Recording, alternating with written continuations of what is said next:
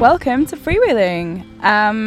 Today's mini pod is a conversation that I had at the finish of yesterday's stage 6, with former pro, the Cyclist Alliance founder, motorbike extraordinaire, Iris Schlaffendel, who I'm sure most people will be familiar with.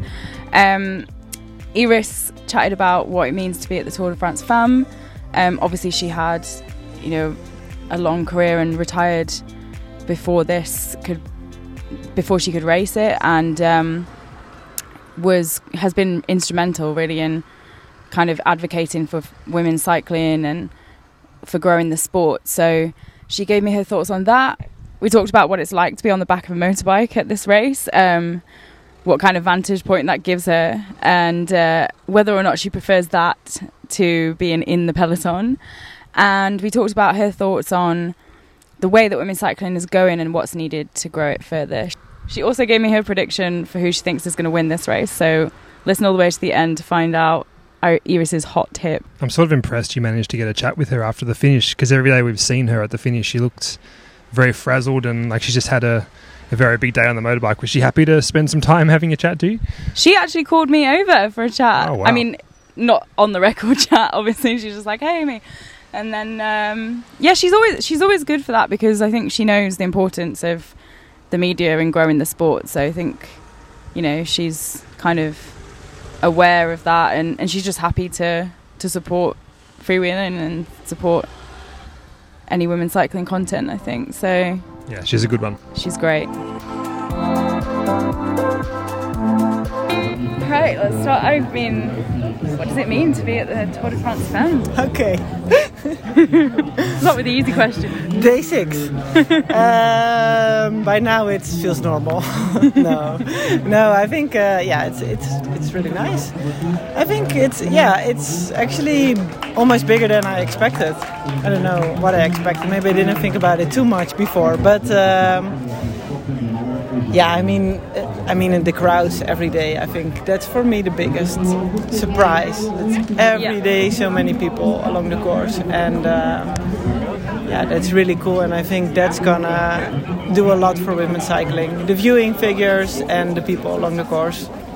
Yeah, and obviously it's been such a long time in the making, and starting with La Course back in 2014, and when you were a rider, and True. Yeah, no, and I think it's a little bit something that the riders really fought for.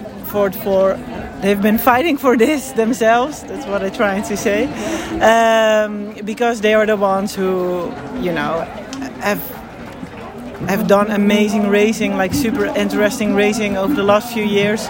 They all been asking for more visibility, more professional races that are on the highest level, and I think that's what we're seeing here right now.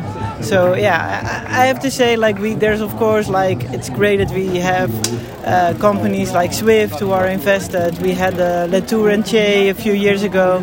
We have the Cyclist Alliance, which I think has been a huge catalyst for change. We have the ASO, of course, who steps up, but we've also other race organizers like Flanders Classics who've been really important.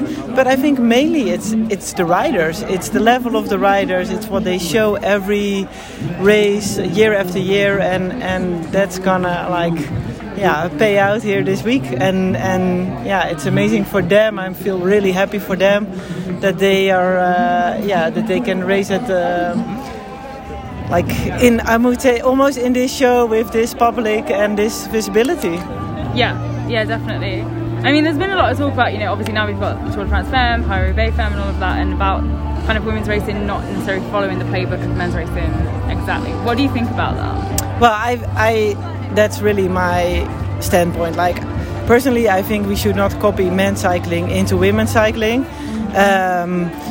But it's hard to deny that, the Tour de France Femmes avec Zwift can be such a...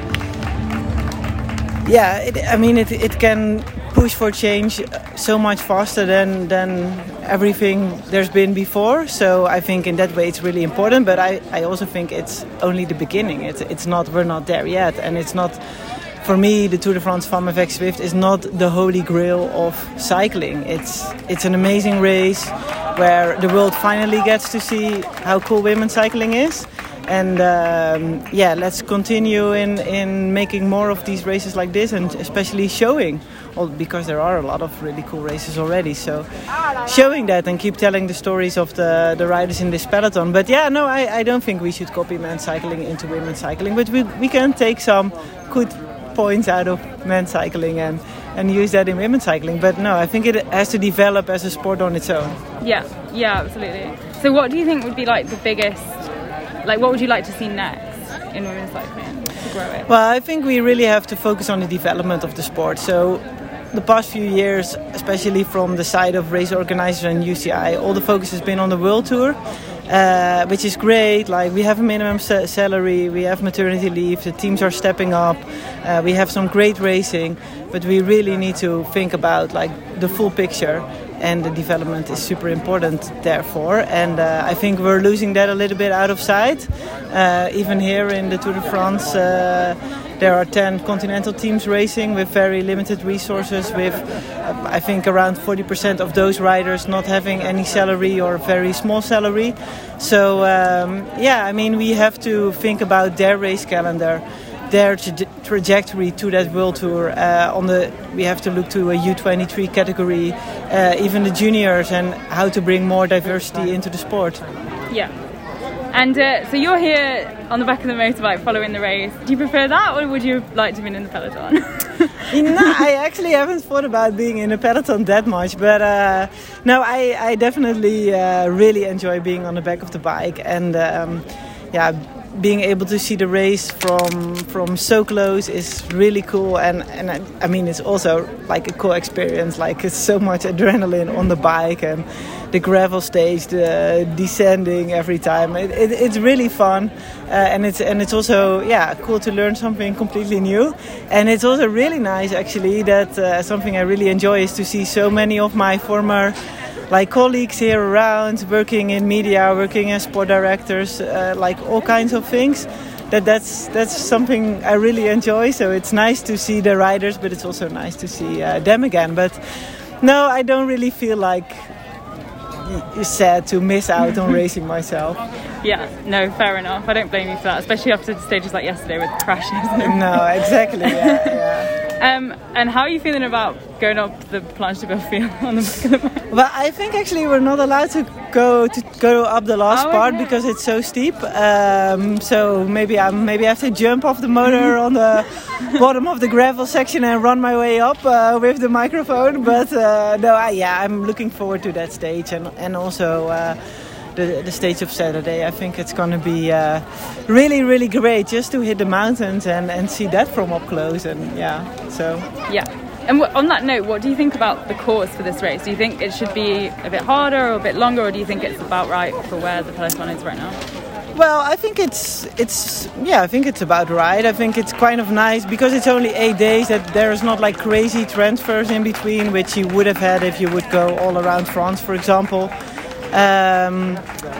I always believe it's the riders who make it really hard, and they've done this week. So I think it's been actually quite really interesting stages, not super predictable, and I think it's also nice that the mountain stages are at the end. It would have been cool if there would have been maybe a super short prologue or an individual time trial on day 5 or 6, but otherwise I think it's a really well balanced